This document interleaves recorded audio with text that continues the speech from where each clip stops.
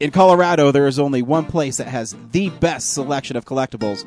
Colorado Coins, Cards, and Comics. For over 27 years, Colorado Coins, Cards, and Comics has been the ultimate destination for collectors. They have a wide selection of hard-to-find coins, action figures, role-playing cards. You can go over there and get yourself a copy of Dominion and sports memorabilia. Hey, Peyton Manning's a Bronco. I was there yesterday. They have a signed Peyton Manning jersey. And, of course, they've got comics, which is what I go there for. All their back issues are half off. On Saturday, all dollar issues are only 50 cents. And if you sign up for a hold slot, you'll get 20% off graphic novels and comics. So stop by 6700 Wadsworth Boulevard in Arvada, Colorado, and tell them the Real Nerd sent you. Comic-Con Episode 4, Fans Hope. Do you love comics, but can't go to Comic-Con? Look no further, because Comic-Con is coming to Colorado. Come have an in-depth look at what goes on inside Comic-Con. All of the good, the bad, and the geeky, right there on the big screen. You even have the opportunity to purchase exclusive items. The only catch is that this event will happen only if the event reaches its attendance threshold. So what are you waiting for? You know you want to be a part of something amazingly awesome? Go and reserve your tickets today. For tickets, go to www.tugg.com/events/703. Hey everybody, Ryan from Real Nerds here. I'm here with my good friend Joe of Birdman Barbecue. Joe, why don't you give us a little bit of history of Birdman Barbecue? Well, actually, it's a family recipe been passed down for generations. My wife's dad has it now, and we're just now starting to bottle it up. We've got two different flavors, original and spicy, so if you want a nice kick to the back of your throat, try that spicy. And now we've also got a rub, too. So, You know, Joe, I have to be honest. I love the spicy barbecue, and if you put your rub on burgers with a spicy barbecue, off the chain. I'm glad that you're being honest, Ryan, because that's what we like, is off the chain. Thank you for trying that. I'm so glad that you like that I said off the chain, because what's even more off the chain is you guys go around Colorado and other places, and you actually enter in contests for your barbecue sauce. Have you won anything?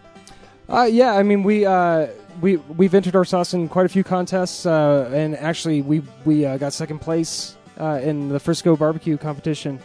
So for our sauce, just the sauce, that's pretty cool. We've also won, different categories for side items and different things like that. But the sauce winning was the crowning achievement. And you know what's so cool about being in Colorado is I can go to places around town to pick up the sauce. Where can I get the go sauce? to your local area Ace Hardware stores. Check out Ruff's Barbecue in Golden. And then check out your local festivals, Frisco, Dillon. We're hitting up all those this year. So.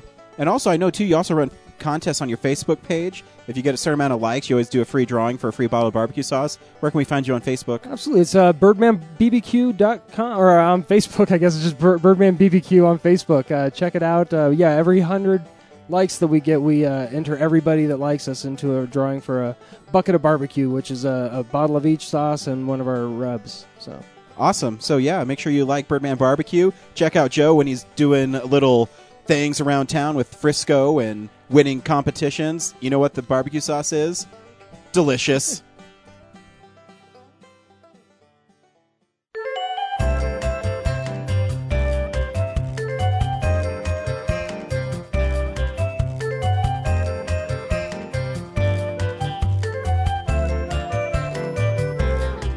Welcome to Real Nerds. I am Ryan. To my left is James. And in front of me, kind of, is Brad.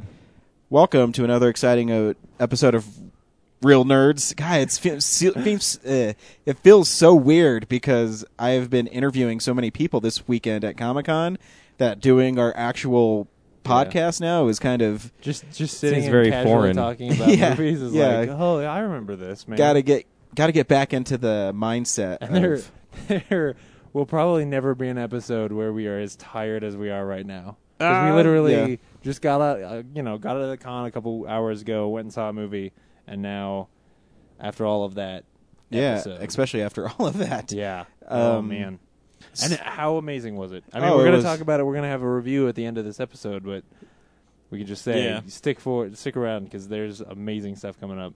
Oh yeah, there's. We should, I guess, you know what?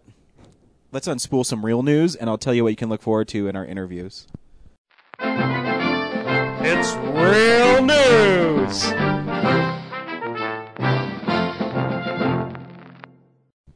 The coolest thing about being at Comic-Con was we went in with not really knowing what was going on. We went in and we had a hard time even getting through the guy on the loading docks to unload our podcast at the Denver Comic-Con. It was really cliche because we got there and he had a clipboard with a list of names on it and literally said the phrase, "Well, your name's not on the list," to us. And we were like, "Well, then whose names are on the list?" Yeah, we're with Marvel. Let's go ahead and let us up.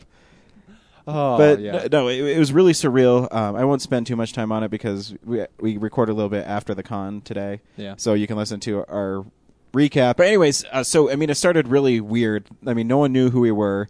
We went in there, and when we got to Podcast Peak, there was no one there. Yeah. And so we set up our booth, but or attempted to. We got the media passes, and we were setting up as well as we could. And then finally, after a little bit, people started coming by and saying, "Oh, hey, you guys are really the only ones who confirmed podcast coming here." And so we were kind of excited. And even before the con started, me and James were walking around, and then you kind of branched off. And I don't know where I went, but you went right and I went left. And and you came back when I came back to the booth like giddy as a schoolgirl. And this is even before the con even started. And this is true. And James is going, oh my god, I just met Rebecca Isaacs. Oh my god. I was a little bit smitten. I will admit. It's okay. And Rebecca Isaacs, for our listeners, and if you were following us on Twitter, she's the artist on Angel and Faith, and she does an amazing job. If you haven't picked up that book, James has told you it's his favorite ongoing series. Make sure you pick it up. And then when you went back and you said, "Oh, you should come over and meet her with me," I said, "Okay," because you had books for her to sign. Oh yeah, before the con even come started. Right back over and get stuff signed. So we went back over there, and I met her, and she's very nice, Yeah. a very nice young lady. Which, by the way, you can listen to an exclusive interview with Rebecca Isaacs on Real Nerds Podcast. Yeah. We will tweet when that actually happens. Brad has to go through 20-something interviews to get there's there. going to be a whole lot of content coming out, and it's going to take a little bit to actually get it done. But it'll be in the feed eventually for sure. But the cool thing is when we were talking to Rebecca, we were talking to her, and then we looked to the left, and George's John T. was right there, the artist of Buffy the Vampire Slayer, and the kind of like 2 tables down. No, right next to her. They were right next door. And we told him, "Oh, we really like Buffy too." And through that, we said, "Hey, if you want to talk on our podcast, you should come by." And they said yes. He was so nice from the very beginning. Yeah, and it's one of those weird things where people might just say yes, so you leave them alone. You know what I mean? Right. But they seemed really genuine. Yeah. And then, lo and behold, the next day, here comes Rebecca Isaacs to our podcast table. Not even we went to her to do it. But I guess I should back up, too, because we actually scored an exclusive interview that's really amazing. We went to the open house at Mile High Comics the night before, and completely unaware to me, you or Brad, is Michael Uslan was there. And Michael Uslan is the producer of all the Batman movies, not just... Are you okay? You're stumbling a lot. No, I'm fine. And Michael Uslan was the producer of all the Batman films, even going back to 1989. Yeah. And he was there talking about his book, The Boy Who Loved Batman. And when he was telling the story, we all kind of got into it. And he talked to Brad beforehand. I said, "Brad, ask him to be on our podcast." And Brad said, "No, there's no way he would ever do it. He wouldn't do it." Yeah. And I said, whatever. Well, we can ask him. Maybe he'll do it. He seems like he's a pretty nice guy. And, of course, we didn't think he would do it.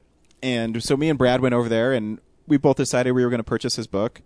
And he signed a really cool... Not just to get the interview, of course. Yeah, not to get the interview. Yeah, because the story was so cool. I've been meaning to get it. It's just this opportunity arose where it's right here with the actual author. So I was like, time to do it. Yeah, and he was so nice, and his stories were so cool that he was telling us. You kind of had to get the book because what he was saying, So Brad went over there, and he got in line first, and he personalized his book, and it was really cool. And the book, if you get a personalized autograph from Michael Uslan, it's Batman's emblem with his name signed in it. And he personalized it. And he puts a couple sentences and saying good luck or whatever he says, or best bat wishes, I think it is. And he was really nice, and he was talking to him. And I went up there and I said, Michael Uslan, it's really nice to meet you. I didn't know of him the way that he is. I knew, Batman producer. But anyways, so he was... So I was talking to him, and I said, "Hey, was there any chance we're both going to the con, you want to help out a local podcast that really likes comic books?" And he said, "Oh, yeah, I would love to do that. That'd be cool."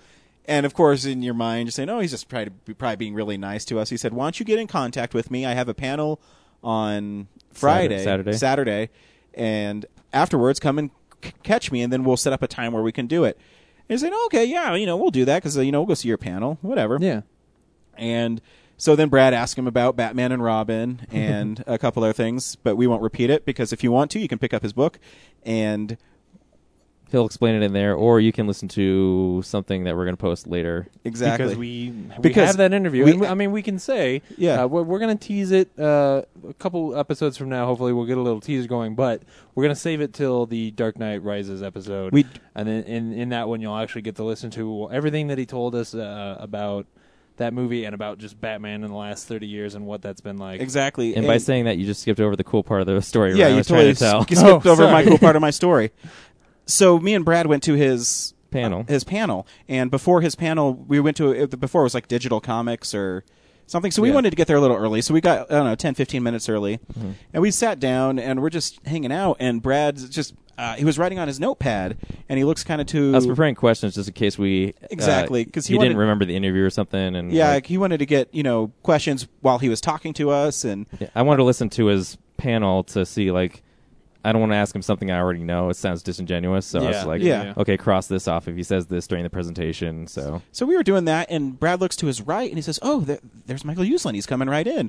Like, oh, cool, yeah, there he is. And me and Brad were in the front row. And he keeps walking and walking. He kept on walking up, took a left, sat down right next to me, and I said, hey, Michael, do you remember me? He's like, oh, yeah, I'm doing your podcast today. Unbelievable. Dude, unbelievable. And I said, oh, if you still have time. He says, oh, yeah, I'm doing a book signing. I have another panel at 5. My book signing's till 4:30. Why don't you meet me at my booth at 4, and then you guys can set up, and then I'll give you guys an interview. And then you just do this. I dropped the mic. I dropped the mic. Because it not only is he's really important in comic books, producing-wise, but he's just a really nice guy, and he has such enthusiasm for Batman that was really cool, and the fact that he totally remembered you, he remembered us because he was seemingly excited to actually do that. In his head, he penciled into his head that he had a specific job to do with us the next day. Exactly, and if you listen to his story, which you should really pick up his book, and you'll hear our interview with him.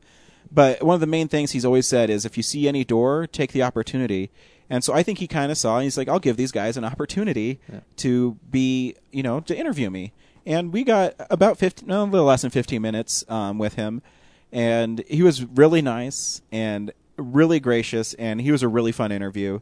Unfortunately, he's a great public speaker. Yeah, unfortunately, Brad couldn't do. He's a big Batman fan. We just didn't have enough time for us to both ask questions. Yeah. So I kind of sat down and asked him the questions that Brad wrote. I really looked off what Brad wrote and asked him the questions. Yeah. I would just sit there and stutter and waste time. So, but Brad did ask him a couple great questions, and I put Brad on the spot because I wanted Brad to get in his words with Michael Uslan because he's such a huge fan of Batman. Yeah. But you don't have to be a fan of Batman to like his book, and you don't have to be a fan of Batman to listen to him speak. Yeah. He also talks about Marvel stuff because he collects all kinds of comics, and he has a rich history with both, all across the industry, even independent stuff. So the thing I will tell you is next week, or you're probably not going to have time to put in this week, but next week we will have him teasing why Bane is in The Dark Knight Rises, and then on July 20th. When we post our review of The Dark Knight Rises, we'll have the whole interview. A few days after that. Well, yeah, a few days after. Yeah. But when we see The Dark Knight Rises and the podcast is available for you to download, we'll have our exclusive interview with Michael Uslan, producer of Batman. Not just producer, executive producer of Batman. He's more like the sort of warden of movie Actually, rights. he's the godfather. He's the godfather of modern comic book movies. Oh, absolutely. He said, I kind of said it at the beginning, but he made it cooler when he said it. Yeah. Because I told him, I said, no, we wouldn't even have anything without you, because I might not be the biggest fan of the 89 Batman, but you still respect it for what it was, and I mean, there's still cool parts in it. Don't get me wrong. It definitely transformed the reception towards comic book movies. And not only that, and to resurrect it with the Batman he always wanted to see, the Dark Batman in the Christopher Nolan universe, was really cool. And he has some cool little stories. I wish we could have him on for 3 hours because I could just sit there and listen to him talk. Yeah. But he shared with us some cool stories, some exclusive stories with us. But if you can't wait for our podcast, most of it's in his book, which you should go check out. The Boy Who Loved Batman. The Boy Who Loved Batman. The book is beautiful. Yeah, it's it's got all these art scans of classic books, and I normally don't laugh out loud when I read stuff, but he's got some really funny stuff in there. And I will tease you this too about his interview. He tells us why the Joker was Jack Nicholson was cast as the Joker, and what he saw as the Joker, and it's a really cool story. So stay tuned for that. Yeah. Don't say too much. No, stay tuned for that. Well, so Bane next week. His answer for my Bane question. Maybe. Then the full interview. Might be 2 weeks. The full interview definitely during The Dark Knight Rises. And then Rebecca Isaacs and Georges Gianti and Zach Howard. They'll be sprinkled about. Well, through the next few weeks. What are we going to try and have an episode that is just those 3 interviews together? Yeah. Yeah. Well, what he'll do is he'll put them in our regular show, and then we'll make one show with just all our. Once they're all released, we'll have one show that's just all our celebrity interviews. Cool. Yeah. The big Comic-Con interview show. Yeah. So now I kind of tease that stuff. Let's go back to our movie podcast. The real news. The real news. I had a lot of fun this week at Comic-Con. Please stay tuned for all our other interviews with fans, because we have those too. And stay tuned to the end of this podcast, because we are going to do a drawing for all the stuff we are giving away at the Comic-Con. If you put your name in the hat at Comic-Con with your email address, we will draw your name live in quotation marks on our show, and you can win the barbecue sauce, the movie ticket, the steelbook Dark Knight, or the steelbook Sherlock Holmes. So stay tuned for the end for that. And James, how about we have some movie news? Well, first we've got the box office numbers. Oh, we do have box office numbers. Yeah. See, I don't even know what I'm doing anymore. Where it's all just a whirl. Dude, so a long time ago. I met one of my heroes. I did the panel with James Marsters. I'm frazzled. Dude. So Tell me the number it. one movie last week is not Prometheus, unfortunately. It was Madagascar. Did $60 million. Prometheus came in second with $51 million, which isn't too bad for an R-rated sci-fi movie. Yeah, absolutely. And it held up really well this week. So. And one, I'm going to save this and talk about it next week, but I will say it's not too bad for a movie that has as poisonous a small community of naysayers on the internet as it does. I agree. There is, I think, a minority of people who really are outspoken about how much they hate this movie, and in, I think, an inappropriate way. But we will talk about it next week. Also, next week on Blu-ray for some releases, Big Miracles comes out as the Drew Barrymore Well movie. Project X, which I'll never see, is like the kid party movie, from the producer of Hangover or whatever it was. The movie, actually, I think that was really good. That should have done better. Wanderlust, it also comes out next week, and also kind of an indie movie that me and Brad saw and we kind of liked. It is Jeff Who Lives at Home. Also comes out next week. We also get 2 of the FX shows, Wilfred and Season 2 of Louie come out on this Tuesday, which are fantastic. Man, Season 2 of Louie is unbelievable. That's one of the greatest shows of last year. That's what I keep on hearing. Actually, one of the best romances I have seen on television. Or at least one of the most romantic episodes I've seen on television. Anyway, I think I talked about it when it happened. Cool. So what news do we have this week, James? Well, we've got some DVDs that are getting released as well. Oh, no, we just did that. I just did that. I'm sorry. Look how frazzled we are. It's insane. It's absolutely Comic-Con's insane. ruined us. It totally has. Ray Bradbury died. Sad news. We're going to start with the saddest news. You always have sad news. You never tell me uplifting news. Well, James, I want you to scour the internet and find something it's a happy. dark Would you guys world. like a joke to uplift you? Well, let's see. What's the last news we're talking about? Is that fun? Okay, yeah, there's some fun news coming. Ray but I'm going to Bradbury. start with there you go. some dark shit. So yeah, Ray Bradbury died. That sucks. Fahrenheit 451. Classic. The Martian Chronicles. Yeah, it's really a shame. I sort of in honor of him, I picked up an EC Comics crime suspense stories that's got a story based on Ray Bradbury in it. I saw it and I was just like, I have to have that. It was too cool. And yeah, it's really a shame. But he was old and he'd lived a really good life. He was and wrote some great stories. Yeah, absolutely. Bret Easton Ellis wants to adapt 50 Shades of Grey into a movie. Do you guys know anything about this? I know he wrote American Psycho. Yeah. But do you know read that book, not that good. Do you know what 50 Shades of Grey is? Yeah. Yep. The super erotic. I mean, it's a trashy romance novel. Like they use the word member and shit. With the Twilight, though, like yeah, I mean, it's hitting the same Twilight audiences, and it's just exploding for some stupid reason. Well, I mean, for a very specific, very I haven't read it, but I feel like it's the content inside we would not find shocking at all. It's probably anything we've ever heard in a Kevin Smith movie. But I think to people who just picked up this classy looking book and started reading it and were introduced to a world they'd never even seen before or read before, it seems shocking to them. Yeah. I mean, that's where its press and publicity come from. I have heard parts of it, and it is, I don't want to say borderline pornographic, but it's along those lines. I mean, it's a trashy erotic romance novel, like, but when they put it on screen, it's not going to have any of that in it, so it's just going to have to stand on the legs of its actual story and characters. And I don't know anything about the book, but I'm going to assume that won't actually hold up. It's weird that Bret Easton Ellis got involved. There was rumors last week about Angelina Jolie wanting to do it, but just the fact that this is a thing, man. I'll tell you this. I won't drag you guys to this one. Oh, I bet you will, I'm not saying son of a bitch. I'm not saying we won't end up seeing it, but I won't Mr. drag you Sadist. to it the way that I did Twilight, or will Twilight again. And I think the last bit of sad news is, or interesting for sure. Last week we talked about World War Z and sort of the things that were going wrong with it. The fact that that was only last week. Fuck. Yeah, I know. Seems so long ago. The fact that they're going back and doing 7 weeks of reshoots with Damon Lindelof's new script, and some news came out this week from some insiders there that points to maybe what that is. And the big one is that Mark Foster, who is or Forster, I should say, who's the director, was the director of Monsters Ball, the director of Quantum of Solace. Not, I don't think, the best track record of movies, in my opinion.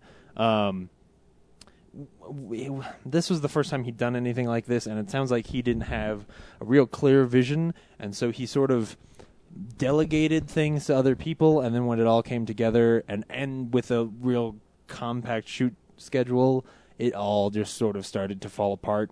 There just wasn't somebody running the whole ship, and that is a big part of why it's not working. Yeah, I think I read the article where they said the first hour or so is amazing, and then it just falls apart in the third act. Man, which is just, that is a crying shame, because having a third act that's good on 2 acts of bad movie can make up for a movie, but building a lot of goodwill and then throwing it away in the last act is actually exactly how I felt about Quantum of Solace. So maybe I shouldn't.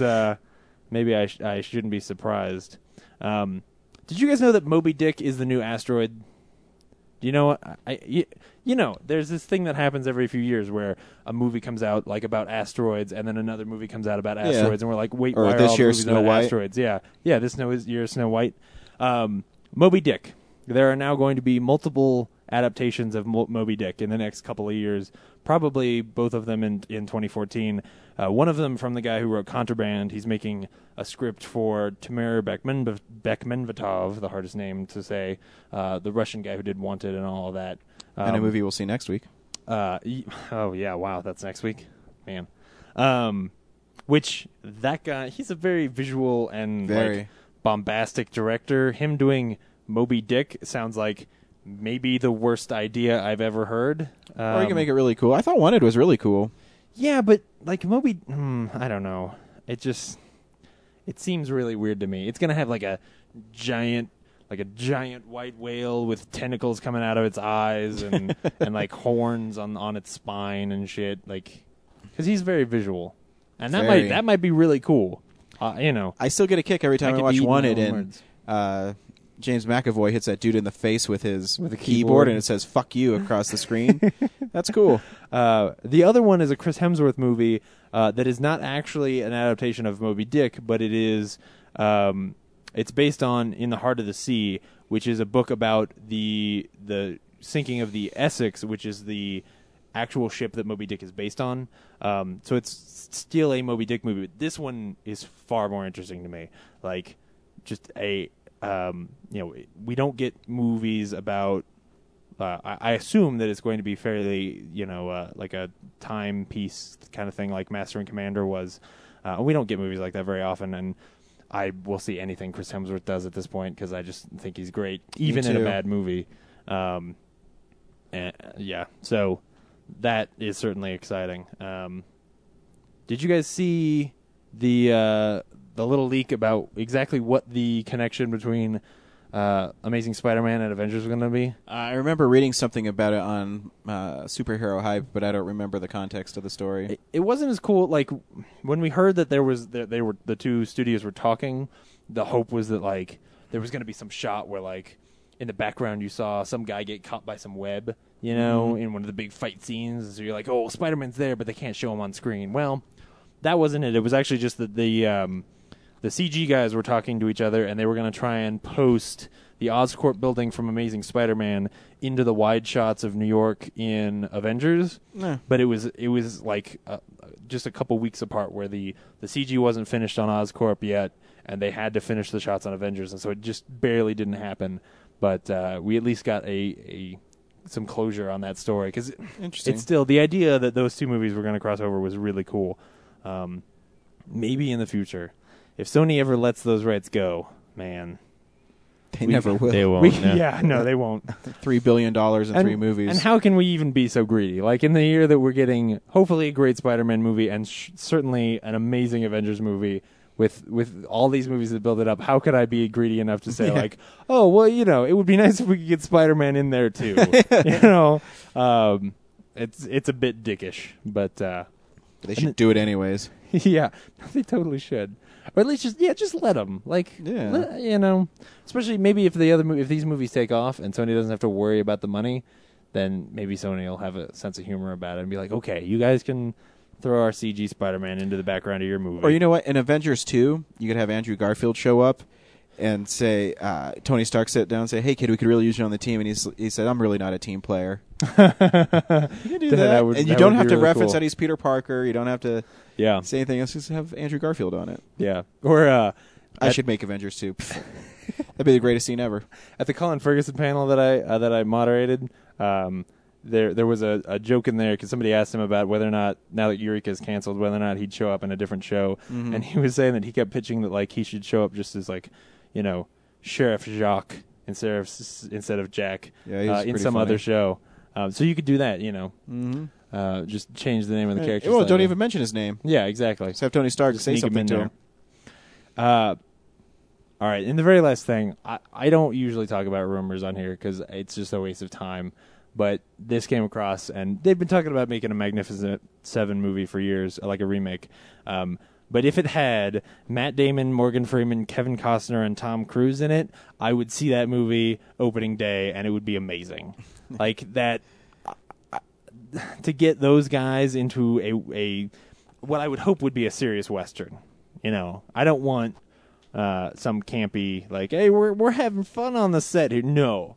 You're not having fun. You're getting drunk when you're not shooting and, like, just telling me some serious story and people are sad in this movie. Like, I want a real Western, Unforgiven, but with 7 dudes and it's that cast. Oh, that'd be sweet. Yeah. The Magnificent Seven is what we called ourselves. We rode in the sunset. That's my Morgan Freeman narrating the Magnificent Seven. It'd be like Ocean's 11, but a Western. Yeah, is that not the most that'd be cool. Amazing idea Ocean for a 7 movie? In the Wild West? Yeah, but that's as I rolled into the Wild Wild West, as I strolled into the Wild Wild West. Brad, you don't have anything, do you? Nope. Cool. I'll make because our whole show is pretty much comic books. I'll make the comic book corner really short this week. I haven't done a Spider-Man book in a while because most of them have been whatever. Yeah. They're good, but not good enough. And but this week, Brian Bendis wrote Spider-Men, which is a crossover between the 616 Spider-Man, which is Marvel's canon universe, and Ultimate Spider-Man. But the best part about this book is the first 20 pages are Bendis writing Peter Parker Spider-Man, where he's talking about how much he loves the city and how much, and then the city keeps on yelling mean things to him, and he still has a sense of humor, and he's being funny. And he meets Mysterio in a warehouse, and he says, Mysterio, why don't you just, lay down? It's really funny, and the book's really good. And the art by Sarah Pacelli is really good in it.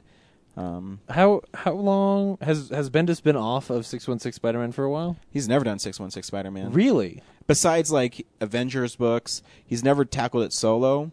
He's done team books with Spider-Man in it. That's incredible to me. So he's never done a Spider-Man solo. Because, of course, Ultimate Spider-Man is... I don't want to say amazing because that would be 616 Spider-Man, but it's really But the book fun. is really funny. I think you should, if you like Spider-Man, you should pick it up because it's still pretty good. And Miles Morales doesn't even show up to the last panel. So if you don't like the current Ultimate Spider-Man, you don't have to worry about it too much. And just being there just makes me...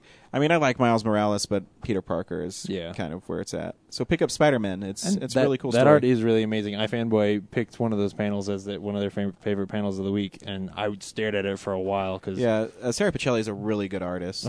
It must take her days to do a page. Oh, yeah. All of the details, especially the one they picked was this wide shot of New York behind Spider-Man, and I was like, especially after talking to Rebecca Isaacs, I was like, man, all those little windows and everything must have taken forever. Yeah. Make sure you pick up Spider-Man. It's really fun. I love Spider-Man. You do. I really do. We know. Yeah. We figured it out by now. You have. You know what wow. story, Your wife's making fun of you. You know what story we have while we're talking about Spider-Man? You know what story we haven't told here on the podcast yet? Oh, how I got the death of Gwen Stacy? Well, I guess it's I don't want people to rob our, my house. It's Just kidding. It's in our end of day. Yeah, it's at the wrap up. But our first interviewees is a couple girls who stopped by. They had another guy with her. His name was Josh, but they're in a group called Not Literally, and what they do is they take top 40 songs and they parody them with Harry Potter themed song, or I guess lyric themed lyrics. And when I interviewed them, I did not know they did this. And then they were telling us how one was a opera singer, another one was a jazz singer or something. And then I put them on the spot and I said, hey, sing us something right now. And they did an amazing job. And it was one of the coolest interviews we did with fans at the con. And it was one of my favorites. So, because I'm the host and I do what I want, that will be the first interview that we're going to listen. So, listen to the girls, and not really the guy, he didn't say too much, sing on our podcast for the first time ever. And the group's name is Not Literally. Hi, welcome to Day 2, Denver Comic-Con. I am Ryan of Thrill Nerds. This is my buddy James. The producer down there in the headphones is Brad, so you can blame him for the delay. We are with Not Literally. So can you folks tell us what Not Literally is? So we're a trio, kind of, if you include our director, producer, filmographer, which we do. And we do Harry Potter-themed musical comedy and parody work. And we're actually going to do more than just Harry Potter pretty soon. Kind of nerd-themed. That's what we do. We're the real nerds. But see, you got what's your name? I'm sorry? I'm Ginny. And I'm Dana. Dana? And I'm Josh. Josh, I love Harry Potter. This guy can't stand it. Oh, man, you had to throw me under the bus? Yeah, I had to. I was going to try and sneak by. On our podcast, they gang up on me when we review Harry Potter. I didn't gang up on you. It's just that movie wasn't very good. And then last year when I said that Harry Potter Deathly Hallows 2 was the best movie of the year. Yeah, you put that over some good movies. He still won't let it go. But it super was, though. Thank you so much. And I just don't get it. I fully respect the fact that you guys really like that. So, I think you just deserve a better movie than those were. That's what I feel. Gosh. I said that on the podcast. I did. You did say that on the podcast. He won't back away. So you guys, do you sing in these and do you write the music and everything? We absolutely do. She and I actually used to sing together at the Colorado Renaissance Festival for a couple of summers. We were magical singers. Nice. So we've been singing together for a number of years, and she was a jazz singer in college and I was an opera singer. So we have a lot of musical background. Wow. And we actually parody popular music, and most of what we parody is really like awful top 40 stuff. Awesome. Because it gets stuck in people's heads. Now, I don't want to put you on the spot here, Dana, but could you sing a parody? You can just sing a few bars or a few notes if you want. Walk of Shame, probably. Yeah. We can sing really? We can sing a verse of awesome. You'll be the first people ever to sing on our podcast. All right. So Walk of Shame is a parody that we did of a cappella of Simon & Garfunkel's Sound of Silence, and it basically is about the kids of Hogwarts kind of putting in some after hours time in the other doors. Amazing. I am kind of excited to hear this. In fact, I'm so excited, I'm going to drop my mic so people don't pick up me like breathing heavily or something.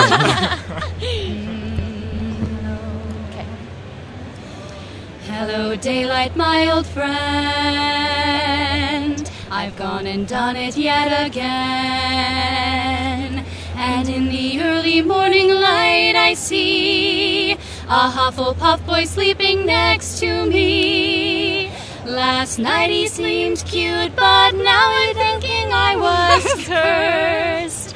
But it gets worse. It's time to take the walk of shame. Oh, that was amazing. And ironically, it's not the only was too Walk of cool. Shame parody to that song that we know, which is why we flubbed a little bit there. Because we wrote a version that was for the Ren Fair, and it was hysterical. That too, is amazing. And I put you on the spot. No rehearsal, and you sounded beautifully. Absolutely. Thank you. I sing in the grocery store.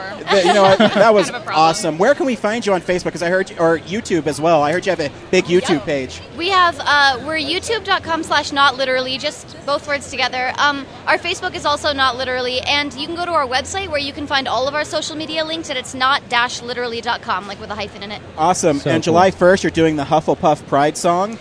We are. We actually started out with a Slytherin like House Pride song, and we're trying to do that for all of the houses. And Hufflepuffs get a really bum rap. They're kind of the butt of all of the Potter-related jokes online, and it honestly isn't really fair. Like, they should have something that they can be really proud of too. So Awesome. we are giving them an anthem, and we're You know really what? excited We about can't it. wait to do that, and we will put a link on our everything so you guys, because we want to share, because I love it, and I love Harry Potter. My wife loves Harry Potter, so we're really excited, and thank you for taking time to sit down with us, and that was amazing. Thank I you. can't Yeah, even believe that thanks just for happened. That That was was so good. amazing. So thank you so much, and we're sorry that it took so long. no but, worries. but now that how talented you are, it was totally worth it for me. Thank bro. you. Thank you. Thanks, Not Literally, for stopping by the Real Nerds podcast booth at Comic-Con. We really enjoyed your interview. With your passion for singing and how great you sing, it's only a matter of time They before were really amazing, man. we see you on, you know how they do those theater, those Fathom events at the theater? They'll be on the screen like, oh my gosh, that was them. Remember when they're on Real Nerds podcast and they're famous and we're not? You know who they really reminded me of was Garfunkel and Oates. Even like visual, there was a tall blonde girl and a shorter, dark-haired girl, and they were singing It's Simon parody and songs. Garfunkel. Come on, dude. Well, No, no, Ryan's not familiar with the comedy duo. There is a comedy troupe called Garfunkel and Oates, and it's Oh, a couple. really? It's yeah. Two comedian girls It's who two, sing. it's two women who sing really funny songs. Yeah, Ryan's out of the loop. yeah. I'm well, out of because the- they sang a Simon and Garfunkel song. Is They why did. is Yeah. why he got confused. Yeah. Um, Anyway, but God, what if It was they do really become cool. bigger than us? that would be fine. Then they could retweet us, and we would get popular. They're talented. It's all right. Yeah. Remember us when you're famous? Please. Remember where we played your song on our podcast. Just remember.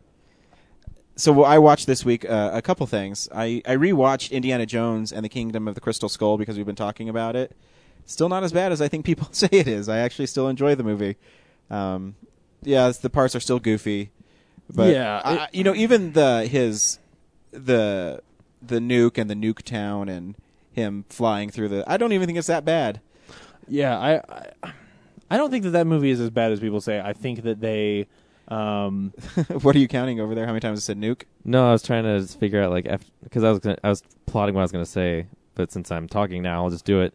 I was like, Well, you're counting in your hands. I didn't know what you were counting. yeah, I was trying to think. Is it like it was a 20-year hiatus since Last Crusade, right? Yeah. Yeah. It's 2008. No. A little before, like 1992 to 2000. No, 89 was Last 19 Crusade. Yeah, 89. Was it really? Yeah. It's the Oh, year I of thought- Batman and Lethal Oh, Weapon okay. 2 and Yeah. UHF. Yeah, 19 Oh, you're right. So yeah, 19 years, whatever, 20.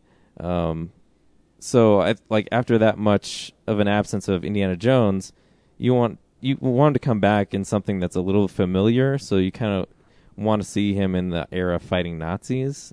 Yeah. That's how I kind of feel. Like, I don't feel like Crystal Skull is a bad movie at all. It does have its goofy parts, but it's like if you're hungry for Indiana Jones, you want to see him doing the classic stuff. And this is just like, I think this would have been a better movie had it come after that as a story. I definitely have that part of me, but George's idea behind, it's been 20 years in our world. It's been 20 years for Harrison Ford. It should be 20 years for Indiana Jones, and in 20 years of pulp fiction between when they were writing those serials that Indiana Jones is based on. 20 years after that, what they were doing was space sci-fi stuff. And the idea that he infused it with that, and I mean, the Crystal Skull myth is a real myth.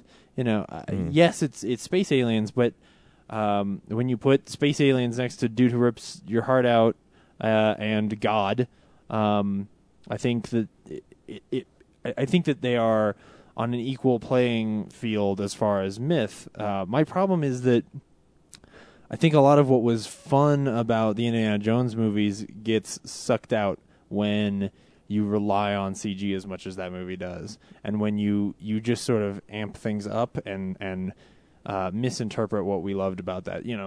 I didn't need to see a whole bunch of ants eating people because the snakes in the first movie and the rats in the third one and the bugs in the second one. I didn't need that to happen. That isn't actually a trope of Indiana Jones. The fun fight sequences and him getting beat up and sort of his wit, and him always being able to just barely get out of tough situations. Those are the actual tropes of Indiana Jones. Lots of bugs or some of the other just like ridiculous stuff that happened in that movie. It was just a little bit too far. What the hell? Jesus Christ, you scared the hell out of everybody. Oh my God. And it's still crawling around.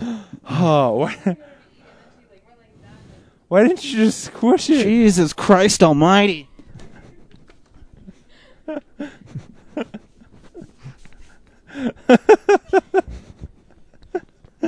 Oh man. Anyways, where were we? That's okay. Ryan, that spider was here to infect you and give you spider powers, and you just destroyed it.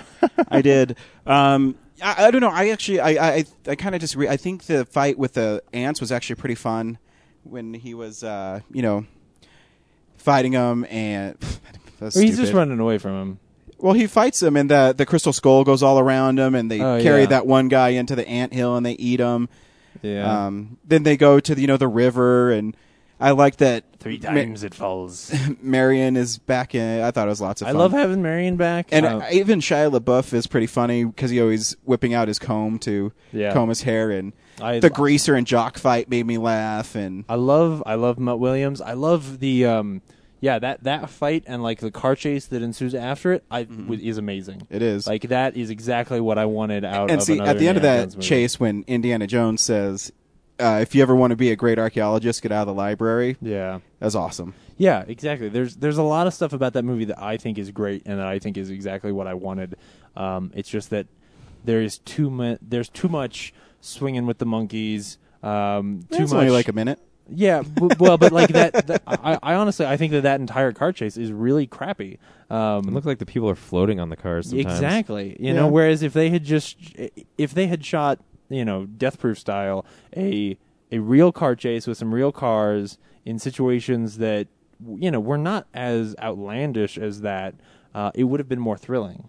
And it would have felt more like Indiana Jones. No, I agree. That's the heritage of those movies. The worst part I actually think of that car chase is there's a couple shots of Cate Blanchett's character where the background you could totally tell is this green screen, like the lighting isn't right in it.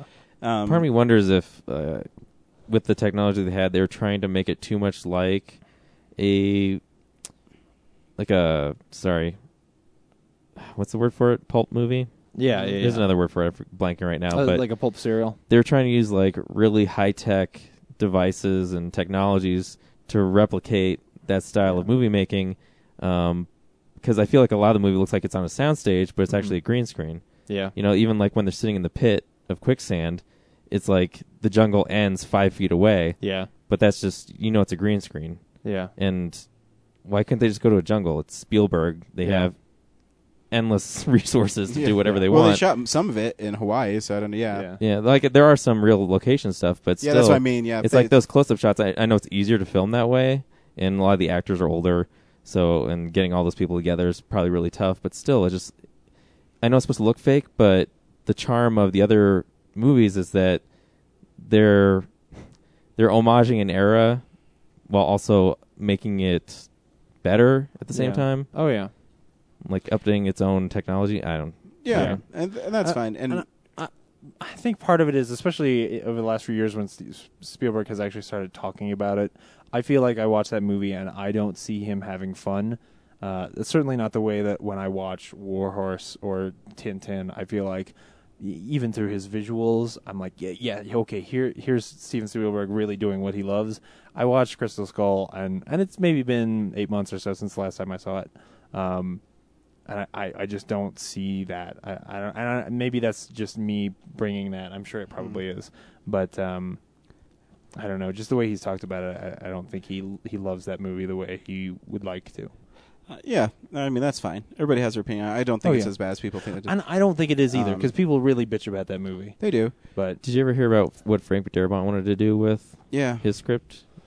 Indy was supposed to track down ghosts. It was like a ghost hunting movie, which I thought was actually kind of cool, but it could suffer the same syndrome that Crystal Skull had, which, like you said, logically, Indy 20 years later, like that's the pulp. The sci-fi was the kind of material they were dealing with, like at his age, so in the 50s. So cool. I also saw a cinematic classic that I was really happy that I finally got a chance to see. It's called Ginger Dead Man 3. Saturday Night Netflix? Cleaver. No, it's not. Where'd you see this at? Yeah, it was on Netflix, and I know I've never seen Ginger Dead Man 1 or 2. So how did you know what was going on?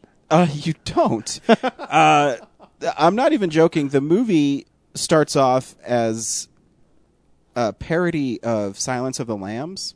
What? They have a girl, not Clarice. Her name was Claire Barling or something instead of Clarice Sterling or whatever. Starling. Starling.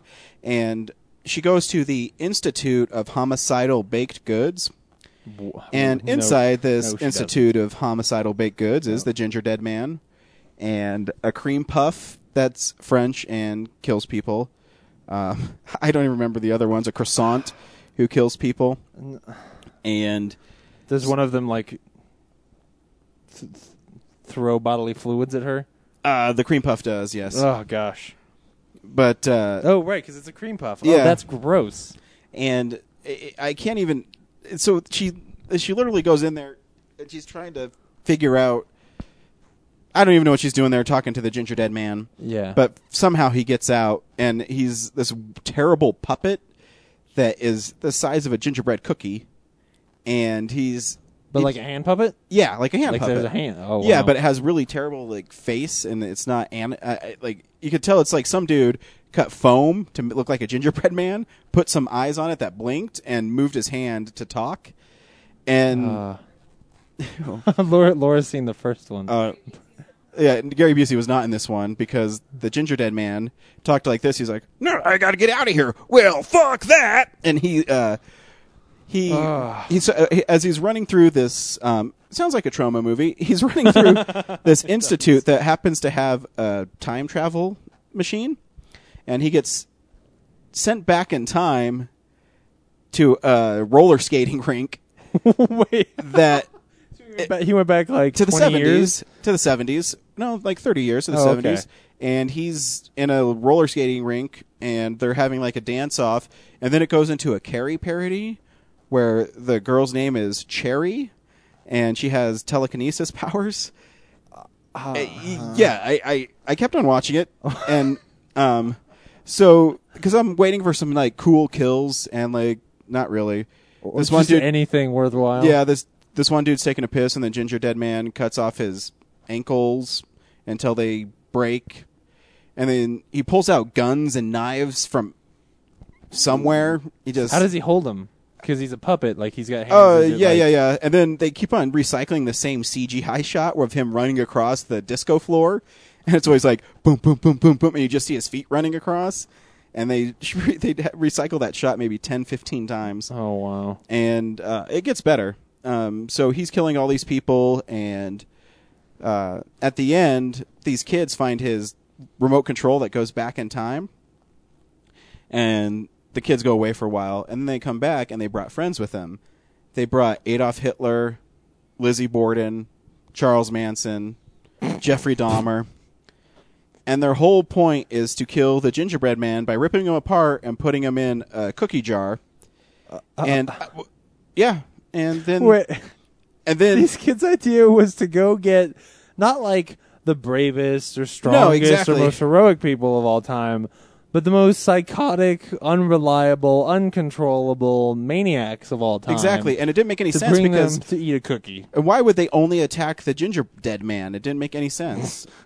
And then the gingerbread man killed all these people on the dance floor with like electricity.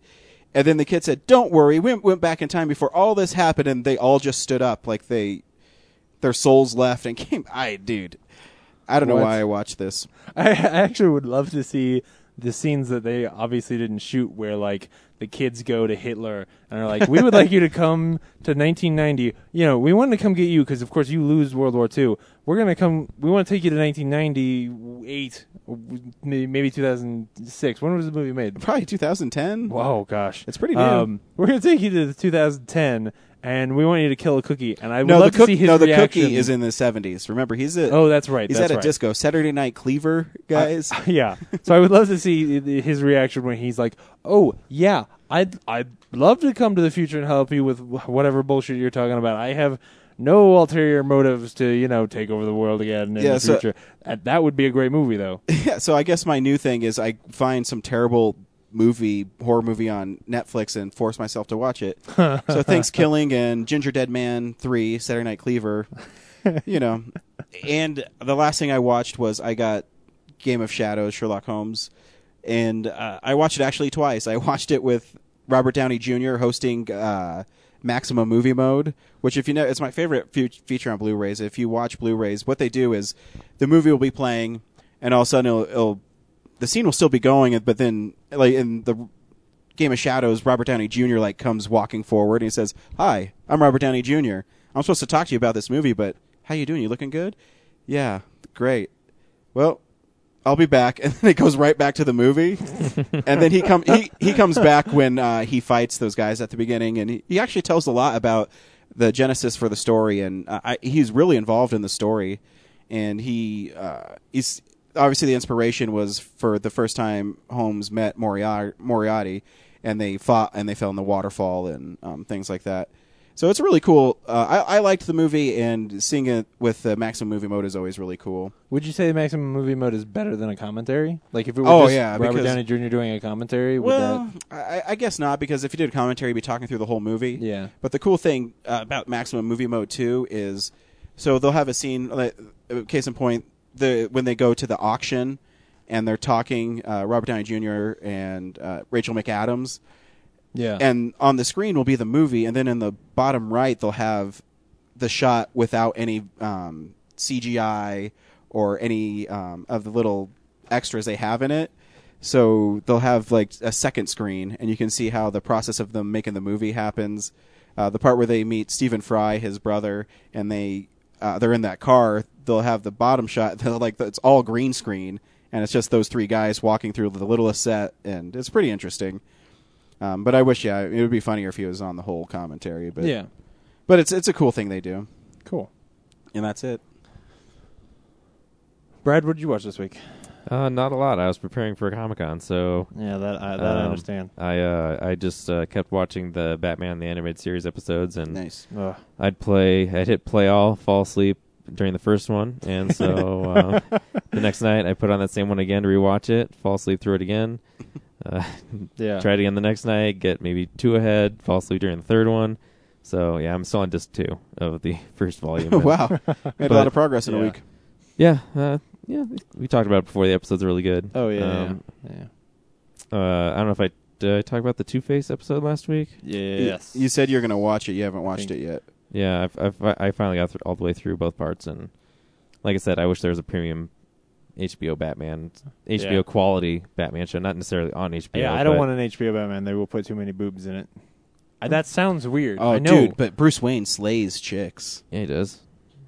No, I don't want that Bruce Wayne. I don't want, he's got to do something to round out 13 episodes. Can't just be in a cowl the whole time. Can't just, capture one villain an episode. Nobody wants that. I forgot there were some other episodes that were really goofy, like Bruce Wayne is trying to track down where these missing homeless shelter workers are disappearing to. And he ends up getting knocked out and taken to where they're going to. He loses his memory in the process. It's like a workers' camp. I remember that one. Yeah, and then there's the villain of that is just this big fat guy who eats a lot, and he's tells everyone that they're lazy and they need to work harder, and like, I want double gold, and he's like munching on a chicken leg the whole time. It's like, this guy's villainous power is that he's fat and super hungry. I do remember that one. Yeah, and then there's a really good one with the Joker where the mayor vows to like rid the city of crime or whatever, and he hates Batman's vigilante antics, and then the Joker he says like Batman is just as bad as all the villains like the Joker, and the Joker's watching the news and he's like, compare me to Batman, how dare you? So he shows up to the mayor's son's birthday party and great. Tries to kill all the debutantes. And then the kid ends up like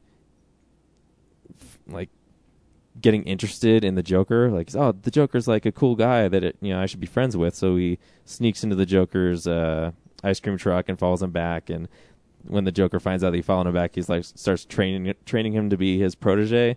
And then, of course, obviously, the kid learns that he's made a horrible mistake, and luckily, Batman was a great one. Tracking him down the whole time. Does he take him back? Is that the one where he goes back to the carnival?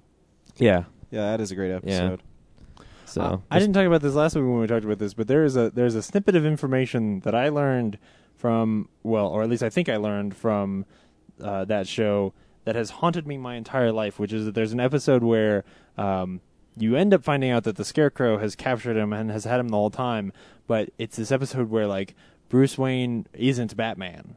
Like, he doesn't know, he can't figure it out, but he's going through life and he isn't Batman. None of the Bat stuff is where it's supposed to be, and he can't figure it out. And at the end, he realizes that Scarecrow has got him like asleep, and he's like torturing him and doing stuff to him. Or at least I'm pretty sure it was Scarecrow. I haven't seen it in a long time. Vaguely familiar. I might have watched that, Yeah. but it's not been on the episodes I've watched yet. But the thing is, at the end, or one of the things that helps him realize it is that in a dream you can't understand words. Like, you can't read words in a dream. Yeah. I have seen the episode, and that I took that as a true thing, and I've been like living my life by the fact that oh my god, so you and I have had the same life. When I do see words in my dreams, I'm like, how can that be? They said on Batman the Animated Series that's not possible. I actually wake myself up. If I have a dream where I start to see actual words, I will realize that I think they're starting to form words, and then they will jumble themselves like they do in that episode, and then I'll wake up. So honestly, it's happened to me dozens of times. Look what cartoons have done to our minds. It's crazy. Altered our subconscious. Oh, man. And yeah, it's bugged me my whole life. I assume it's not true, because I've never seen it anywhere else. I've looked it up on the internet. Yeah.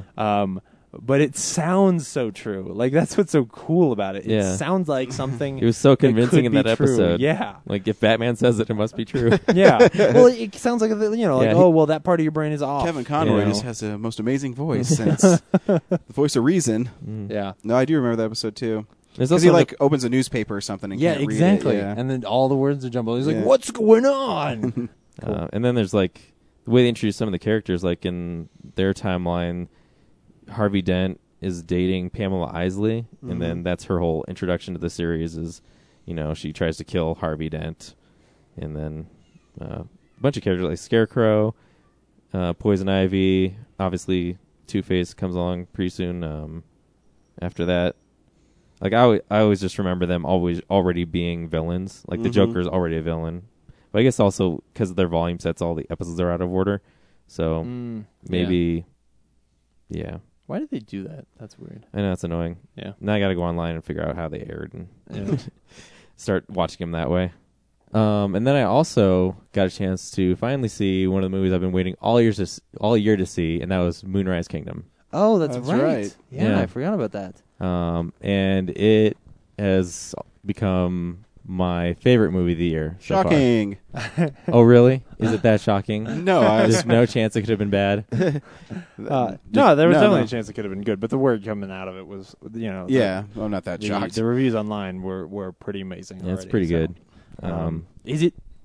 I have heard rumor that there is some that it's something of an allegory about film and filmmaking. Is that true? That's something I did not catch, or Okay. if I I don't think It was I paid something attention to it. I just gleaned it a little bit from an article that I didn't want to read because I didn't want spoilers. But I could just be completely misinterpreting that. But Yeah, I don't know. I have to think about it. To me, I just kind of saw the movie on the surface as this cute story of two children who, fall for each other, and how the town, the boy has no parents because he's an orphan, and the scout troop that he is in doesn't like him, so that's why he wants to run away. And then this girl has some screwed up parents, Frances McDormand and Bill Murray, are like passive aggressive to each other so much that it's fracturing their kids' lives. yeah, But they're supposed to be these super smart lawyers that can handle anything except their own marriage.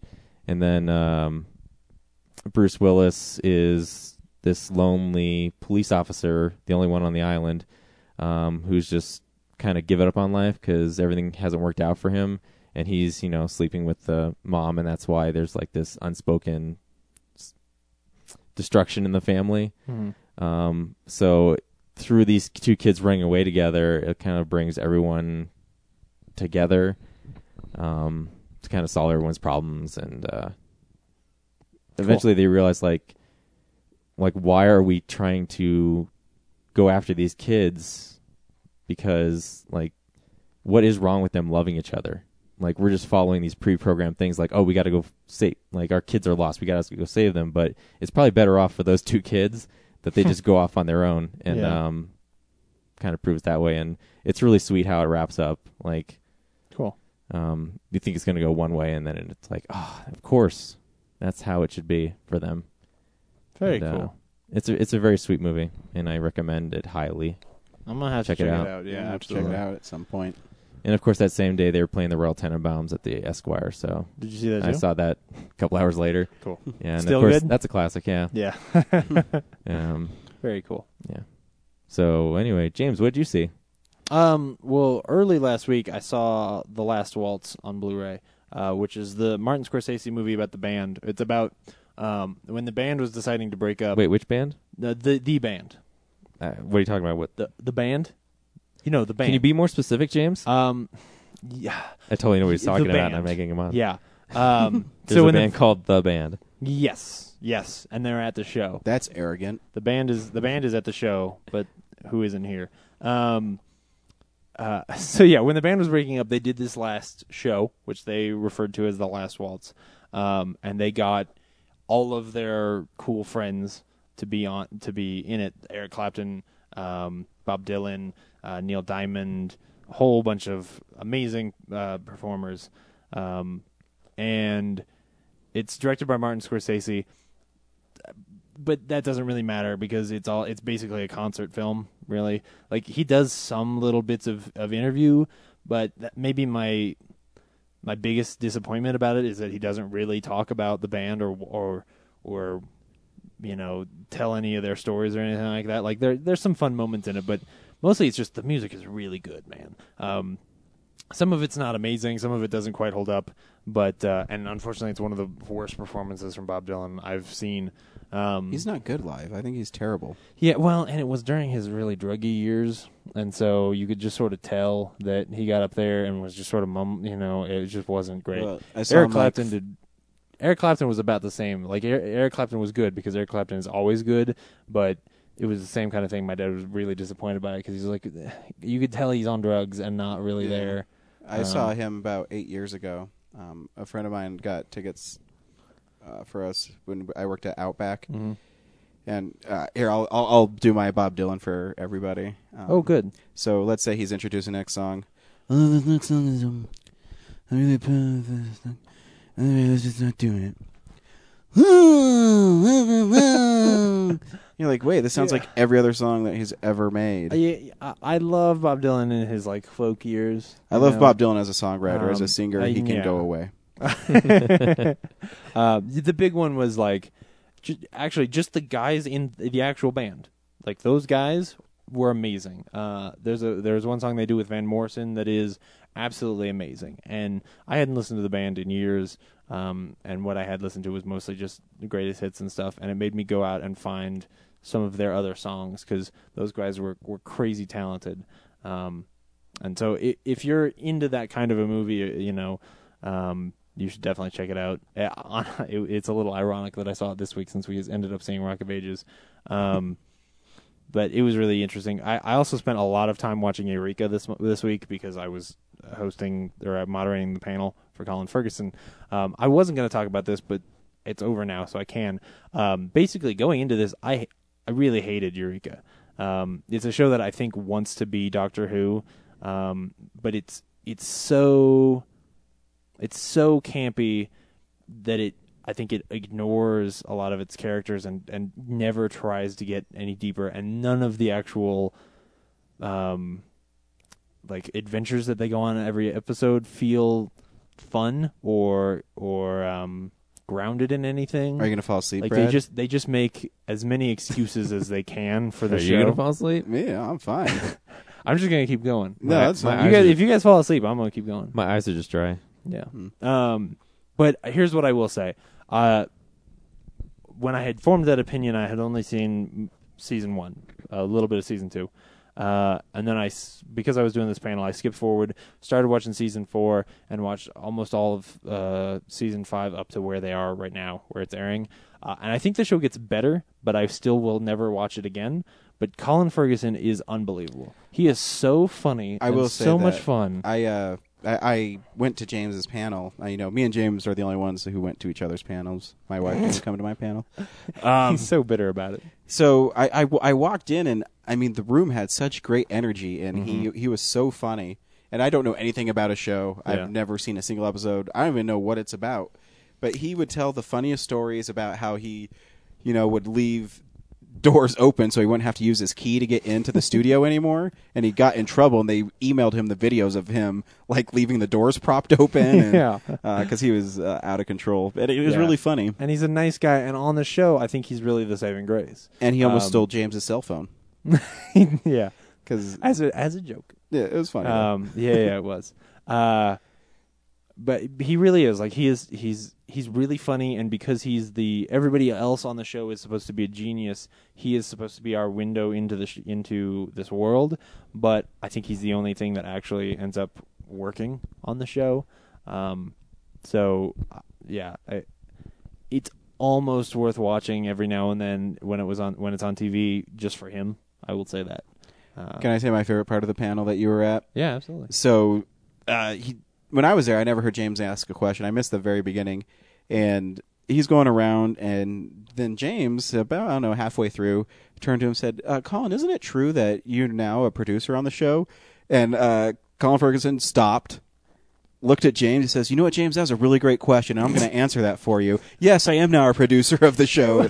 And it was just so funny because I don't know, you had to be there, but the way he said it was just... It was a follow-up question. The guy before had asked about directing and acting at the same time, and I thought that was it was interesting, but maybe I've heard actors talk enough about what it's like to direct the show that they're on before, and so that to me was not as interesting. But the moment when an actor becomes a producer on that show, it was one of the things that it was one of my questions I had lined up that I didn't ask because I wanted the fans of the show to actually ask as many questions as they could. So when I had that opportunity, I wanted to throw it in there. It was really interesting because basically what he said was that the day he became a producer, when he came in the next day, every time he would ask for something or every time he would say hey, this is the way we should do this, people would just say okay, and then they do it. And he was like, well, wait a second, my ideas haven't gotten better since yesterday. Nothing's really changed, but it gave him so much more power, and especially because I had made a little joke at the beginning about, because I had told him when I met him that I had never done a panel before. In fact, we figured out in the car, I've never been to a panel before. First panel at a con that I'd ever been to is the one I moderated. You did a great job. Yeah. I did an okay job for somebody who never actually talked, but... when he got up there, he said something about well, do you have any questions? And as a joke, I said, I really liked your work on Becker. What was it like to work with Shawnee Smith? And he looked at me and he smiled and went, well, I'm going to go ahead and answer that for you. And I was like, no, because I thought, no, there are fans of this show here who want to talk to you about that. They're going to be so pissed at me that I made you waste 2 minutes talking about your work on Becker. But it was actually a really interesting thing because he talked about how working under Ted Danson's Danson. a dick. No, that's not what he said. He said it was amazing and that it was cool to work on a show where that guy sort of took people under his wing and really tried to help them. And then later, now I'm going to make it sound like I had this all planned out. But when I asked that question about him being a producer, I almost at the end wanted to be like, hey, so you turned into Ted Danson. Because he said once he became a producer, he could do that for other people. He could, when they felt like they needed something, he could get it done for them. So I didn't point it out at the panel because that would be really hubris. But I can point it out here because this is my podcast. Well, it's Ryan's. But anyway, I watched Eureka and I won't watch it anymore. And the last thing, I'm still watching David Mamet movies, and I found there's another fun actiony one that I could watch before I have to get into the dramas. And it's Red Belt, which was a movie that came out a couple years ago with Chiwetel Ejiofor, the coolest name in Hollywood. And it's that movie about the guy who runs like a jiu-jitsu what do you call it? Studio thing, and he teaches cops how to do like all this defensive stuff. And I don't want to say that it meanders, but it doesn't have like a strong driving force. You just feel like you're in with this guy and you're watching as a couple of different storylines are going along, and they all sort of run into each other at the end and intertwine in a really cool way. I think it's actually really cool. I wish I'd gone back and watched the trailer again because I remember watching it and thinking like, this is weird. I don't want to see this. I don't know what it is. It just seemed like a weird offshoot, like wanted to be indie kind of movie, but wasn't. And it's actually, I think, really emotional and fun. Not the best David Mamet movie I've seen, but a lot of the dialogue is still great. So I would say somebody should check it out at some point. You were all over the place on your review of that movie. It's not that good, but it was emotional and it was pretty fun. Yeah. I really didn't like. You probably shouldn't see it, but I like the dialogue. No. Okay. You should. So, should we see this movie or not, James? Yes. Well, you should probably see it, but unless you don't want to watch it. Oh man, what a week. Yeah, no, you should check out Red Belt. I was pretty impressed with it. It surprised me. I'll say that for sure. And that's everything that I watched this week. Or not. Did you pick up on that too, or is it? You're right. I was doing it, I did kind of tune out. I was like, I don't know where this is going. Yeah, okay. But whatever. Just wasn't me. I'm gonna let Ryan deal with it. Cool. Man. So this week we saw 2 movies. So the first movie we saw is Rock of Ages. And Brad, should people go see Rock of Ages? I feel like movies that are corny as fuck. James, should people go see Rock of Ages? Here's what I will say. If you're one of the people who really likes a show like Glee, then you'll love this movie. Straight off. If you except my wife. Okay, well, Laura loves objection. Glee. Okay, I'll take that back then. Wow. You're right, James. I don't know what she's weird. I think that this show is very much up the Glee alley. Yep. It's not really a musical. What I will say is that I think that there is some really cool stuff in this movie. I think that some of the story that they're trying to get at should people see it or not? Could be really fun. Wait a minute, hold on. I am actually building to something. But I think there's too much music in this movie. I think that they... Oh, wow. I disagree, but go on. Yeah, no. I think that there aren't characters in this movie because instead they choose to go and get these songs that they think people will find toe-tapping while they watch the movie, and then shove characters into them and adapt the movie around those songs rather than actually have characters built on dialogue and action, which is what makes us interested in them. If they strip some of the songs out of the middle so that they're there were just a handful of songs, a song at the end, that would be fine. Or in a better world, it would actually be a real musical. Can you save your review for after the Yeah, trailer? are you going to tell us if we should see the movie or not? Right. Yeah. No, you shouldn't see this movie. I'm sorry. I'm losing my mind. You're losing your mind. I'm You losing know my you're just mind. supposed to tell people to see the movie or not. Just start talking about the movie. We'll Yeah. explain why in a minute. Yeah. Yeah. Whoa, hang on. Your cord is freaking out. I can hear it. Start talking to it again. Yo. Something about something hitting something just made it distort. Is it okay now? It's good now. Okay. I think No, the movie people was should not pretty see it. cool, and for the most part. Yeah. And I'll tell you why after we hear the trailer.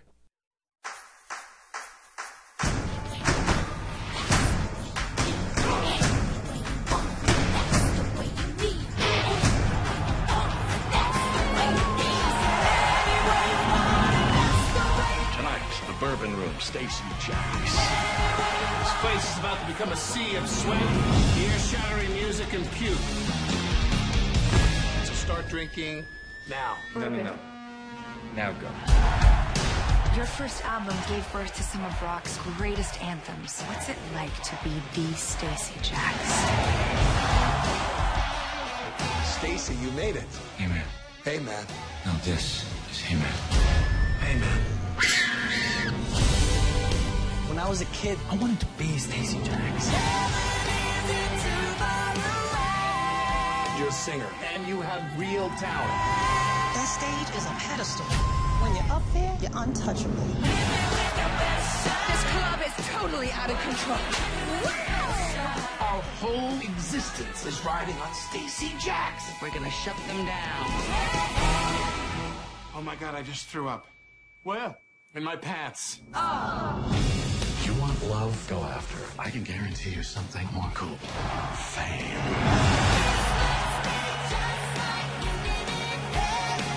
If you want to get respect, you got to take that stage.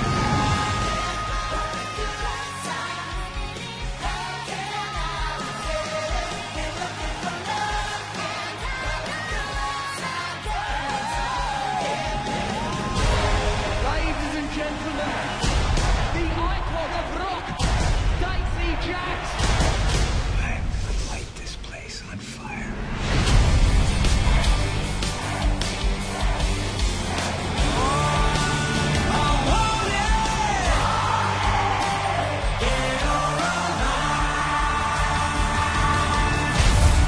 Stacy Jacks, he gives until it hurts.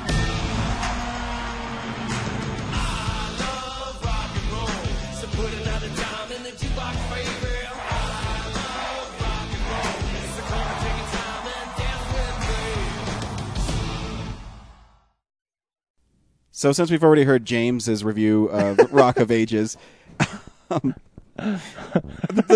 basic story is a girl from Oklahoma is trying to make it big in Los Angeles. It's a story you've heard 100 times before. And the movie knows it. And the movie knows it. The movie tonally is really bizarre. Yeah. Right off the bat, like everybody singing on the bus was just like, this is cheesy. And singing a song that they don't know what it means. The what that song is about is not what she's doing. It's not, but I think they chose those songs just to fit the story, or they wrote the story based on what those songs could mean. Yeah, that's what I think it is. And Yeah. that was my big problem. Yeah, and that's what you were talking about earlier. And yeah, and you're right though, Brad. It was really corny at the beginning because you have the bar back at the Bourbon Room, who is, what song were they singing? Nothing But a Good Time by Poison. Yeah. As you're introducing to all these characters, Russell Brand and Alec Baldwin and whoever that dude was. And then the girl gets a job there. And for me, the movie really didn't pick up until Tom Cruise showed up. Yeah. And there's what I loved about his performance, and I'll tell you, is he has a persona about him already, and so he's able to play this rock star really well. But when the Constance from Rolling Stone, Malin Ackerman, interviews him and kind of breaks away who he is, Tom Cruise as an actor is amazing because she hit a nerve with him, and all of a sudden he changed his character and became a real person instead of this rock and roll guy who has to have sex. And it was to me, I thought it was an amazing performance. And then all of a sudden it got really goofy again, tonally. And then Tom Cruise kind of went back to it because he's kind of dark in it, where you don't understand what he's saying. And I actually laughed out loud a lot of parts when he first met when he introduced himself again to Alec Baldwin's character, because they got to start there, and he's talking about the phoenix rising from the fire, and he's going to burn the place down to the ground. Was, I thought, an amazing bit of dialogue, and how they played it was really well. But yeah, then it would go back to their love story, and it would be really bizarre. And then it'd go back to Tom Cruise trying to re-find his rock roots as Stacey Jacks. And then it'd go to him like trying to sleep with as many women as he could. And then it'd go to him doubting himself because of this interviewer. It was really weird. The movie starts out like leading you on that you're going to follow the story of this girl coming to Hollywood and all the people she interacts with, but it ends up following a storyline for each and every character so that everyone has their own arc instead of just hers. And hers and the guy she meets at the bourbon room is the big overall one, but everyone kind of gets their own due. Yeah. So... But most of their story is told through these like crummy interpretations of songs that makes all those characters so shallow, and it makes their character building feel really corny, because it's like, oh yeah, we're supposed to be having fun at this song that we've heard a billion times, but I guess try to get character out of it, which is where it falls apart it's not a musical, because actual musicals were just stories where the characters would just start singing, and the song they were singing was original for that character, because it's sort of like what they would be saying if they weren't singing, you know? Well, the whole point of the actual the musical production on stage is just to adapt, like to get all these cool rock songs from that era into a musical. And it's not about the story at all. Real fast. Which it just... Laura's right next to me. Because I want to get, because she disagrees that it's like Glee, and so I'm going to tell you what Rock of Ages is about. Actually, I'm not going to tell you what story, what thing I'm describing, and you can decide if this is Glee or if this is Rock of Ages. So two young, attractive people are in love, and they're talking about, whatever, and then for some reason they'll say something like, but I believe in you, and all of a sudden they'll go into Don't Stop Believin' by Journey, and that'll be the song they play. Or they could be sitting around, a classroom, and they could say, hey, people are talking rumors about you, and then they'll start singing Fleetwood Mac songs off of the album Rumors. So to me, those are exactly the same. What is different about those, Laura? Well, first of all, the Glee kids, until... shut up. Until halfway into probably season 2, all the music performances were actually performances. They would say, this week we're talking about Rumors, these are the Glee kids performing. It wasn't just thrown into the dialogue. And it's also, I didn't like Rock of Ages because I do not like musical theater style covers of hair metal songs, because I'm a hair metal fan. But that's what Glee is. Glee is worse than musical theater style. Balls. Yeah. Oh, Glee has yes. Leah Michele, who is a far better singer than anyone in Rock of Ages. I don't care. It's still crummy covers by not the actual artist. Like, it's very rare that a cover is ever good. Like, you have to actually be a very... I have all the albums, James. I can burn them for you. There's some good ones on there. No, there aren't. I straight up will say, no, it's not true. Probably because most of the songs are not good songs to begin with. It's the same. It's the same as Glee. It is. The only difference is that, like, because they have more time on the show, you can start to like those characters, and so you can like them during the songs too. Whereas this movie spends so much time singing that you never like the characters. I don't know. And I just thought like we're doing this, honey. Don't hand me the mic if you want it back. Not gonna happen. Well, and two, I just like the whole like love story in Rock of Ages. I was just like, oh really? Oh, are you kidding me? It's crazy corny. Yeah, and like Glee, especially this season of Glee, I'm not defending this season of Glee was not good. Oh yeah, I'm sure that this season really took a dip. Like bad in a bad way. How do you know, James?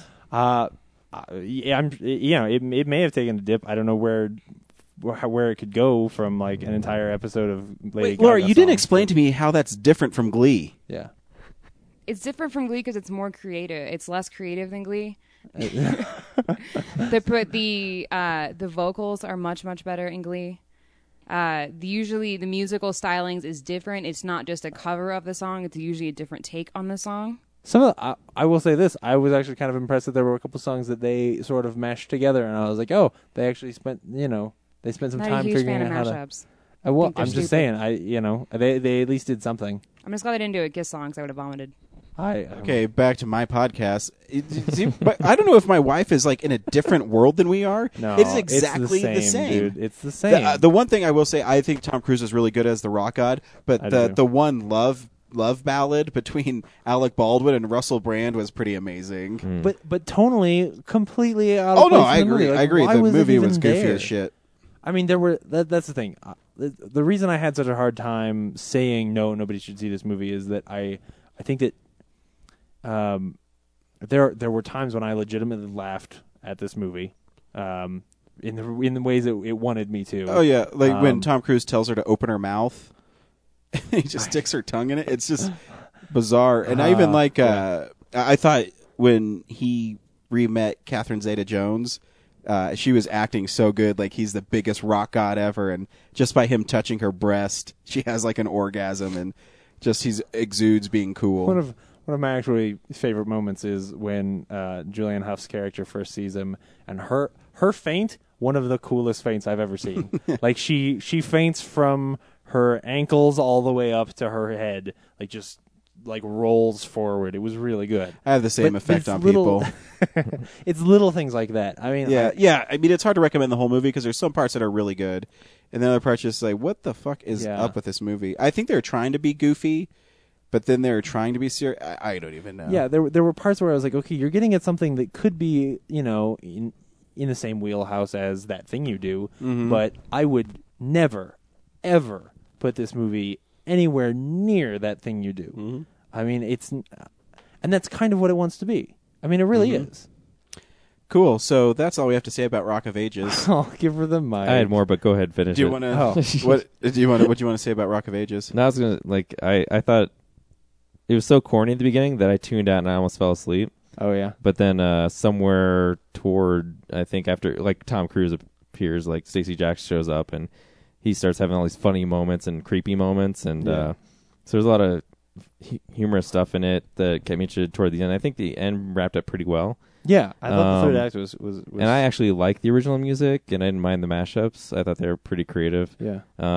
But yeah, like Tom Cruise really makes it more interesting once he gets on there. And then the phone call between T.J. Miller as the Rolling Stone editor and Tom Cruise trying to find out where Constance is at was just like the high point of the movie for me, because their banter back and forth is just so bizarre.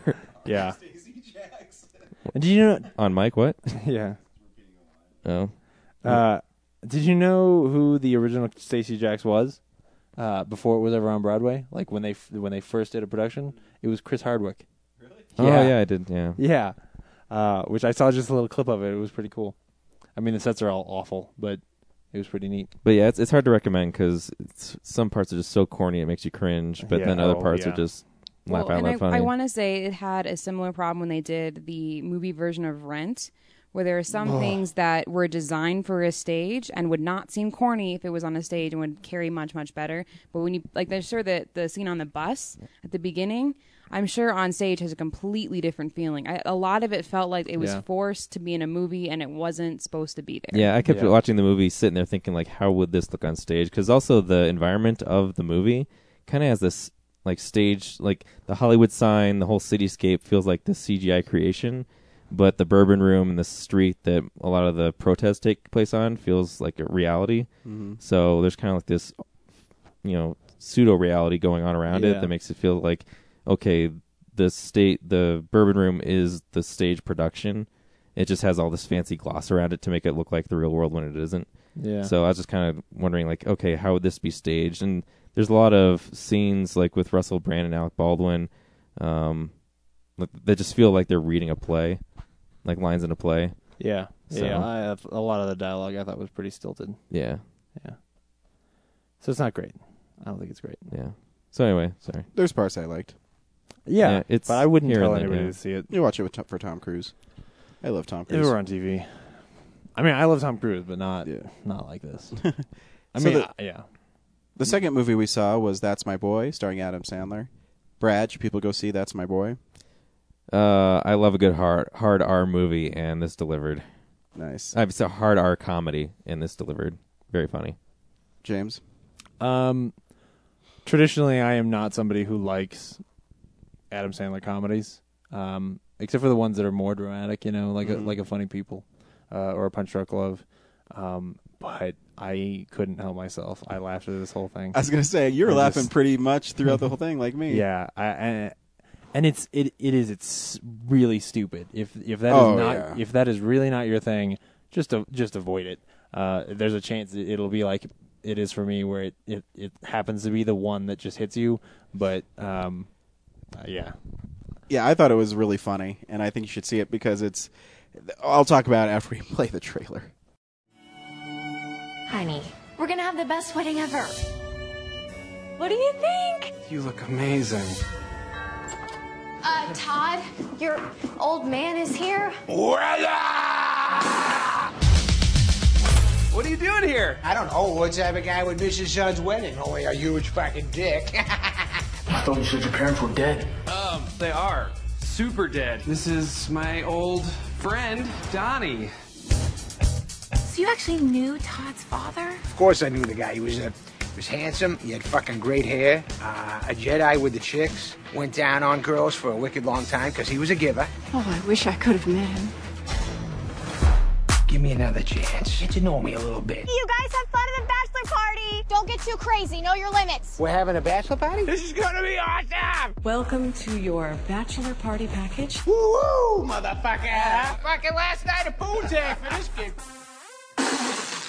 What the fuck is this? It's water infused with cucumber, rose petal, and harvest sandalwood. It tastes like fucking dick infused with balls. We can't let tonight end like this, boys. We gotta go out. I can stay out a little later. There it is. Unless, Mrs. Ravensdale, you want to whip them knockers out, we'd love to see them.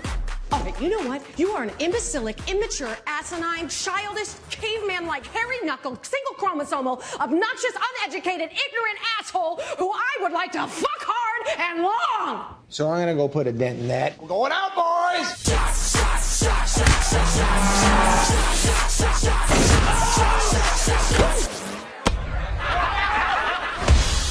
Ever since you showed up, Todd's been acting like a different person. That's my boy! I don't even know how to ride a bike. I promise you, I'll never forget you again. I'm not letting go. I'm not letting go. That's all you. I'm doing it. Yeah, buddy. Oh, holy fuck. Are you all right, buddy? Dude, I'm trying to make love to my wife. No. Fucking naked people. I'm gonna fucking kill you. They're chasing me. The cool thing is Adam Sandler really doesn't do comedies like this. Even though if you're a fan of him like I am and you listen to his CDs are a lot like this, where they take something that's way out of control and just keep on doing it. You know, there's parts in the movie. I guess he plays a kid who sleeps with his teacher and they have a baby. I'm sure you've seen the trailers, and his baby. So he's basically a really young man with a child, and he never grew up, and it's just really funny. And it's the idea of like, what if a kid raised a kid, and how would that second kid, react to his father? Like, exactly. And basically, he disowns his father and changes his name and tries to hide. And they had a lot of cool little winks in it.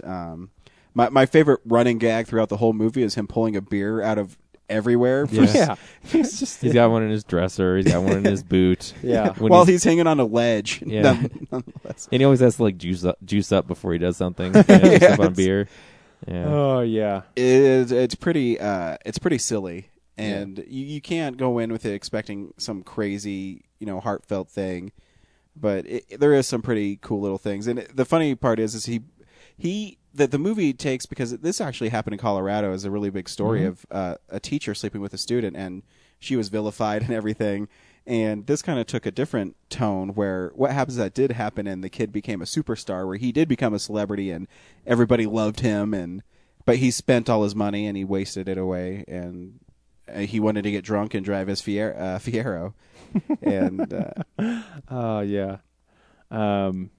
yeah, I mean, really the only scene that didn't work for me in the movie was when Rex Ryan was in there saying how much he loved Tom Brady and Bill Belichick. It just seemed really forced. Yeah, that whole they're trying to be something silly and the setup, like it has to be in there. Well, because it's all of the exposition for all of the motivation of the movie, but it was just too much. Like one of my favorite payoffs in the movie though is when Rex Ryan tells Adam Sandler's character Donnie to bet on this fat guy in the Boston Marathon, and he has 8,000 to 1 odds. He's like, "Yeah, put $20 on him." He only has like $26 left in his account, and the whole movie goes along. And then, spoilers: the last scene of the movie is him coming into a bar saying, "Turn on the TV," because that guy's in the Boston Marathon, and this really fat guy is outrunning Ethiopians in a marathon. And he runs and he grabs a drink, and it's chocolate milk. And he falls down, and Nick Swartzen is this crazy, cross-eyed hick. And he's like, "Get up, you fat fuck!" Nick Swartzen was so good. I think Donnie says something like, "Chocolate milk, that'll make him, like..." It'll re-energize him. That'll re-energize him, yeah. Oh, man. Yeah. This is the part where in comedies, like, it's all about the gag, so we have, like, almost nothing to say about it. Yeah. But, the cool part is he, Andy Samberg's character was so embarrassed about his dad, but everybody loves him, and because he's really charismatic and really funny. And I think one of the best things this movie has going for it is that it's got really good momentum, so that it's constantly moving on to the next thing. So like, if you don't like or aren't terribly entertained by the thing that's happening right now, they will move on. Yeah. Like, oh, now is the scene where they're introducing Donnie. Well, that's over. Now we'll move on to this part. Now is the scene where there's this part of the bachelor party. Now we'll move on to the next part. They don't waste any time anywhere. It's pretty lean. Yeah, I agree. That's sometimes I think what comedies like that have to do. If you're not going to laugh at that, just keep on going. Keep on going. There's a really funny part about Adam Sandler's character thinking the grandma's really hot. And so he ends up like sleeping with her, and Vanilla Ice is his friend. And the next morning, Vanilla Ice comes into the room, and he's wearing her like swimsuit, old-time swimsuit bottoms, and he's like, "I'm gonna go back to fucking grandma." It's just, oh man. And it was cool because I always thought Vanilla Ice was a douche, and this movie made him kind of cool. Yeah, because he made fun of himself. Yeah, like he plays Vanilla Ice, being Vanilla Ice, and he's a washed-up guy. But he's working at like a bowling alley or something. Yeah, but I guess in real life he made nuggets. a second living as a renovator, and that's what he does now. He renovates things. And there has a really funny joke. I'm sure everybody's seen the trailer where he has a New Kids on the Block tattoo that's stretched. And Vanilla Ice had one of himself on his back that was all stretched. Yeah. Just things like that made the movie pretty funny. So I thought it looked pretty good, and I'm glad that it delivered. It's certainly better than any other Sandler movie that has come out since Funny People, probably. I don't remember what's come out since Funny People. I didn't see Jack and Jill. Grown Ups. Grown Ups was pretty funny. Yeah, it was all right. Yeah, I was surprised how much I enjoyed it because I was not looking forward to seeing this movie. But as I do with everything, I went in wanting it to be good, and it was. Awesome. So we will draw names out of a hat now. Thank you, everybody who visited us at Comic-Con and filled out a raffle ticket. We really appreciate it. Next week, we're seeing... I'm going to try to see 3 movies. It'll be Abraham Lincoln, Vampire Hunter, Seeking a Friend for the End of the Earth, and Brave. Ooh. I'm hoping that Brave will be the one we see Friday night, but yeah. Probably. And welcome to the first annual Real Nerds Comic-Con raffle drawing. We're going to be raffling off 5 things. The first 2 things is from our sponsor, Birdman Barbecue. We have 2 barbecue sauces to raffle off. And then we also have a Regal Crown Card movie gift card that you could use at Regal Entertainment, which is United Artists, or Regal, I think, in Denver. Yeah. And we also, if there's not a Regal in your area, I know some of the con people from out of town, so when you get the email that you won, just let us know that you can't use it, and we'll figure out another way to get you a movie ticket from that area. AMC or something. And then we'll do, we also have Sherlock Holmes Blu-ray, but these are collector's edition steelbooks, and we also have the Dark Knight Blu-ray steelbook collector's edition. Yeah, they're both really cool. They're really cool. Cases. Even if you own them, it's really cool to have these ones because they're cool cases. So yeah, we'll just get right into it. This is for a bottle of barbecue sauce. Both are original flavored. Yes, there is a spicy one, but we decided that you try the original because the spicy is spicy. So the very first winner is... Well, he just wrote Martin, but it is Martin at cosmictimes.net. Cool. His favorite movie is Avengers, and I'm guessing his favorite comic book is Voodoo. Huh. So, hey, thank you, Martin at cosmictimes.net. You have won a bottle of Birdman barbecue sauce. I think I might remember him because I remember talking to somebody who said something about how hard it was to have a question on there about your favorite movie. And he was like, well, I can just put the one that I love the most right now. And he said Avengers.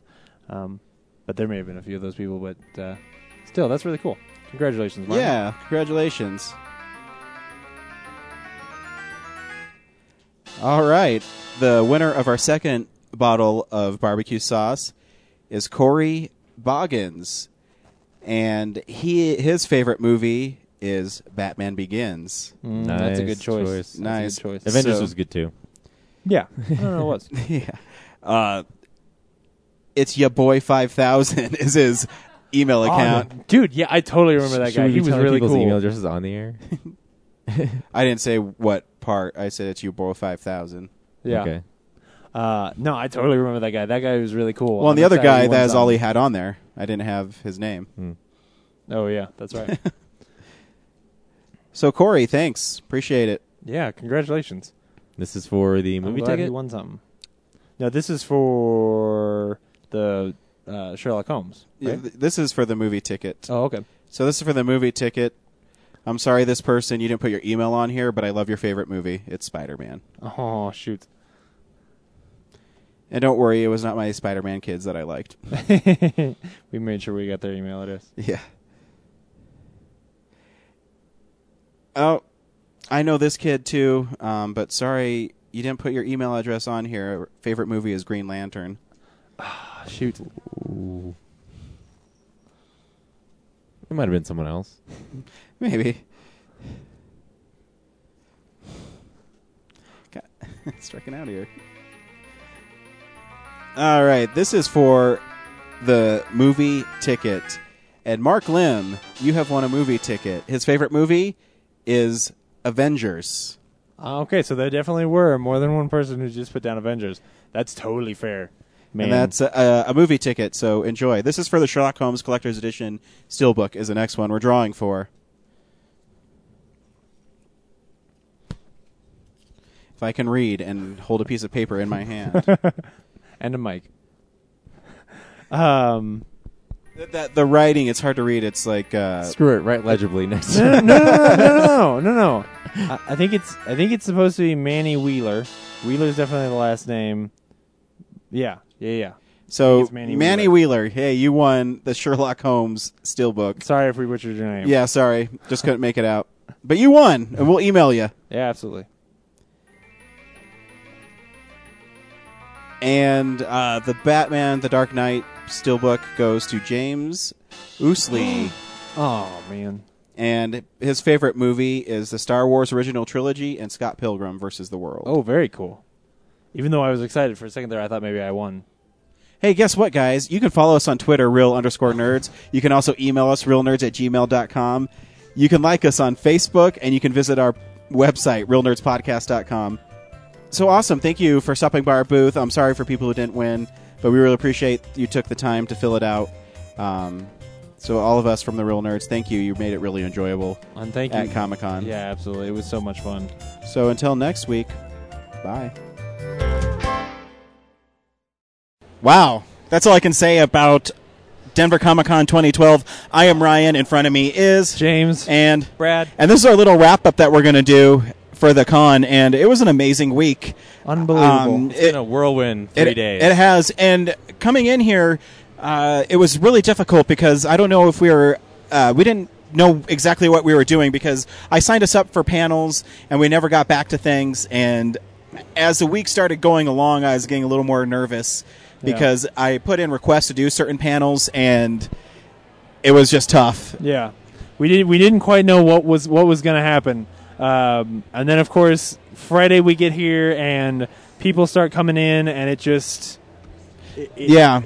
became something huge. Next thing you know, we got interviews with some of my favorite people here. I know. Some really cool interviews, too. Yeah. Well, what killed me, too, is, we came in early on Friday, and we were just walking around, and that's how we scored 2 of our interviews with 2 people that we really respected in the industry, and that's Rebecca Isaacs and Georges Jonti, which we finally learned how to pronounce his name properly. And the one part we were worried about, his last name, we always pronounced right, and his first name was actually Georges and not George. Which was amazing. It was. I went to bed Friday night, didn't think I was going to even ever fall asleep because I was so nervous and everything, and then we do that first interview with Rebecca on Saturday, and all of that went away. It really everything did. Just started falling into place. Every time that we had somebody over here, it was perfect and fun, and handed out so many cards, met so many cool people. It was really fun. I'm glad Brad had the idea of sit down at our booth and just talk to people because that really helped us connect with people. Yeah. And I hate you guys weren't talking to the booth. It was dead. So like when people saw us talking to people, they were like, "Oh, what's that? What's going on? Is that person famous or not?" And I think it started getting better as the show went on. Especially, we did a lot of interviews on the first day, but when people recognized what we were doing, then they really kind of sat down. I have a couple of favorite fan interviews. I loved the Not Literally Girls, who are the Harry Potter singers, because it was so unique and so different. I also have my personal favorite, and this is just the fans, is the 2 little boys who talked about Spider-Man, but not only talked about Spider-Man, but they had a history of Spider-Man. They understood stories, and to me that was amazing that they were 10 years old and knew stuff about Spider-Man. Man, if only you had found your white whale before they came around. Because I didn't find the stuff that I was looking for because nothing here was contemporary, but you just landed it. I did. I finally secured the Death of Gwen Stacy, a comic I've been looking for forever. And I was really nervous the first couple days because they were really expensive here. And I found an amazing copy, and I was able to talk them down to a reasonable price. And I was able to score it, so that was really fun. Oh, yeah. Brad, what was your favorite part about Con? What are you taking from it? Oh, my gosh. My brain is just a bucket of slime right now. I'm trying to remember everything that went on, but it's just so crazy. But I guess as far as, coming to get something, I managed to secure a bunch of the Archie Ninja Turtle comics that I wanted to round out in my collection with, save one, number 40. They didn't have it, so I still have one more comic to go find on that run. And actually, no, the best thing is I think that drawing that we just got of us as we did get a sweet drawing of us as superheroes. Yes. Me, the supervillain, though. Yeah. Well, no. You just got that angry face. Well, I guess I'm like, what's the hero who's like that? I'm drawing a blank right now. Sorry, I've done tons of interviews. Anti-hero? Yeah, and I did the James Marsters panel, which was amazing. He smells amazing. He was so cool. And he was so nice. Got up there. Unfortunately, we didn't get the whole thing recorded and may not be able to salvage any of it. But Michael Uslan. Granted us an interview, a producer of the Batman movies, and we didn't get to talk to his son, unfortunately. They were never at the booth every time I went to check. Yeah, I think that they took today off for Father's Day. That makes sense. That makes sense. But it was really gracious of him. And it was so cool when we went to go see his panel ahead of time, and then we sat down waiting for him, and then he walks in the room, sits right down next to Ryan to drop his bag, and then he turns hey, I know you guys. Yeah, it was crazy because we went into his panel early and we sat down, and me and Brad went right to the front because I forget who was there before, something about digital comics, and so there was no one in the front row, so me and Brad just sat in some random seat, and as we're sitting there talking, I look to my left and in comes Michael Uslan, and I'm like, oh, cool, and then he sat down right next to me. And I said, hey, Michael, we saw you yesterday. He's like, oh, yeah, I'm doing your guys' podcast after this, right? Oh. It's not like I didn't have to remind him that we were there, and and some people might not know who he is, but I mean, he's so important to comic book movies, and he's a big Hollywood guy, and for him to grant us an interview is amazing. And not just that, for him to remember you. Like, yeah. He's also important to just comics in general, because he's gone around with his college course that he did at Indiana University. He's also like highlighted those artists and writers who back in the day DC and Marvel didn't recognize. Like, they cut him a small paycheck but didn't give him credit. So he's done a lot for just the artists and writers from the Golden Age era who are finally getting their due. Yeah, it was an amazing experience, and something I'll never forget, because I thought we did really well and we had a lot of fun. Handed out we handed out a bunch of stuff. We still have to do a raffle. Yeah. So we'll do, after this one, we'll do another wrap-up show when we do our real podcast. But thankfully, no one showed up for the raffle part of it. I mean, so we don't have to actually do it right now. Something should be said about the fact that we kept wanting to do the podcast here on the floor, and just it just wasn't going to happen. We planned to do one a day, and we're only getting it to at the very end. Because we were just, we ended up being so busy, and it's not just, fans sitting down. I mean, it's artists and creators and... and I even have a geek moment where walking back after I just came down from the high of doing the James Marsters panel, and I'm walking back through, I'm talking, and Rebecca Isaacs passes us. She's like, "Hi, Ryan." And I mean, it's just like, it's cool, because that's a contact you made. And, Michael Uslan told us, take every opportunity you get, kick in the doors, go talk to him, because you never know when something cool is going to happen for you. Yeah, everybody was so nice. Everybody that we tried to get over here was totally receptive. I originally thought, like, well, I'd talked to Zach Howard online, and he said he'd do it, but probably we'd have to go over to his booth, and so we didn't bug him or anything, and maybe we'd get Rebecca, but probably not George's. All of them were just like, I will work with your schedule, we'll come to you, so it sounds amazing. Yeah, and I felt so bad with George's, too, because we were trying to get Michael Uslan so bad, and then we ended up going here, going there, and we had to keep on pushing George's interview around. Instead of being a dick and saying, oh, these guys are nobody, he actually... waited for us. He's like, how about you come in early and I'll sit down before the con starts and we can have ourselves an interview. And he was here for 30-something minutes. Yeah. Not just hey, whatever. And he was funny. Oh, he was I loved so it, amazing. man. And I met everybody I met here, celebrities or whatnot, were the nicest people. James Marsters was so nice. Michael Uslan was so nice. Georges Genti was so nice. Rebecca Isaacs was so nice. Yeah. And, and it's our job to sit there and deal with these people all day long. And they did such a good job. If you can hear in the background, they're counting down the official end of Denver Comic-Con. Yeah, the Comic-Con is officially over. Which means that the next time we will be here will be in 2013 with Stan Lee. And Stan Lee is a guest of honor. And, we're one of the first podcasts to show up, so they said we're the official podcast. And everyone, even the Comic-Con people, were so nice to us. So thank you to them. I mean, I know it took a while sometimes to get back with the emails, but, I mean, they're so busy. Yeah. And they could have just said, you guys are nobody, but they gave us an opportunity. When we're here and we actually see, like, the size of what they're doing. Hey, buddy, I know you're wearing Spider-Man, and he's my favorite, but I have a Batmobile if you want it. Do we still have... Right on. Oh, okay. Thanks. Man. Have a nice day, guys. Go Spidey. So, I mean, even stuff like that. I mean, we're just talking and people randomly come up and talk to us. Exactly. It's just been amazing. It's been a really fun weekend. Hard work, but fun. And I want to thank my wife for being our PR person and being here all weekend long. Even though last day she really didn't do anything. Well, honestly, today, other than running around, like, even when I was here, I was hardly ever, like, going out and talking to people because I was just so worn out. But we appreciate it, and we had lots of fun. You were amazing. So, next year. Yeah. Hopefully we'll be back. Oh, I'm pretty sure we'll be back one way or another. Especially even if we were only here in the same capacity we are now, we, might be able to talk to Stan Lee next year. How cool would that be? I'm just going to throw that out there. You think I'll go up and ask him? Well, you will meet him. We will both meet him one way or the other. That is for sure. And you'll wear your Spider-Man hat, and he'll be like, hey there, Spider-Friend. Yeah. And I'll say, Stan Lee, I like you. You have excellent taste, and that's all I want him to say to me. Oh, gosh. This has been just way too much fun. And, like Brad said, when we start listening back to the stuff that we do have, and once we can, like, recuperate from what we've done, and I remember all the stuff that happened, it's going to just blow my mind. Yeah, it's going to be We did an interview with a guy who at one point said, I was at lunch, and my phone rang, and it was Joss, so I thought I should answer it.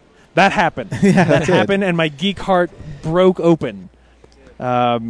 Yeah, I can't wait to go get some food and get some sleep. Yep, but we're seeing a movie tonight too, and still have to do our normal podcast. So and don't go to sleep yet. Two other things. First of all, anybody who's listening to this who was a volunteer here or is involved in making this happen, thank you so much. Especially the volunteers who came out and had to stand at the door for 2 hours or whatever, and not be out on the floor doing what they really would have wanted to do. You guys are amazing.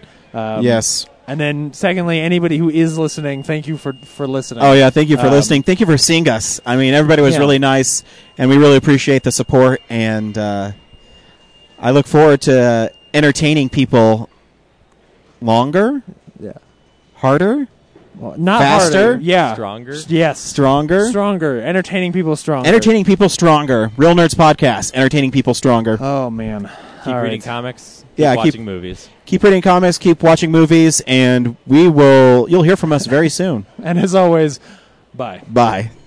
And Brad saying nothing.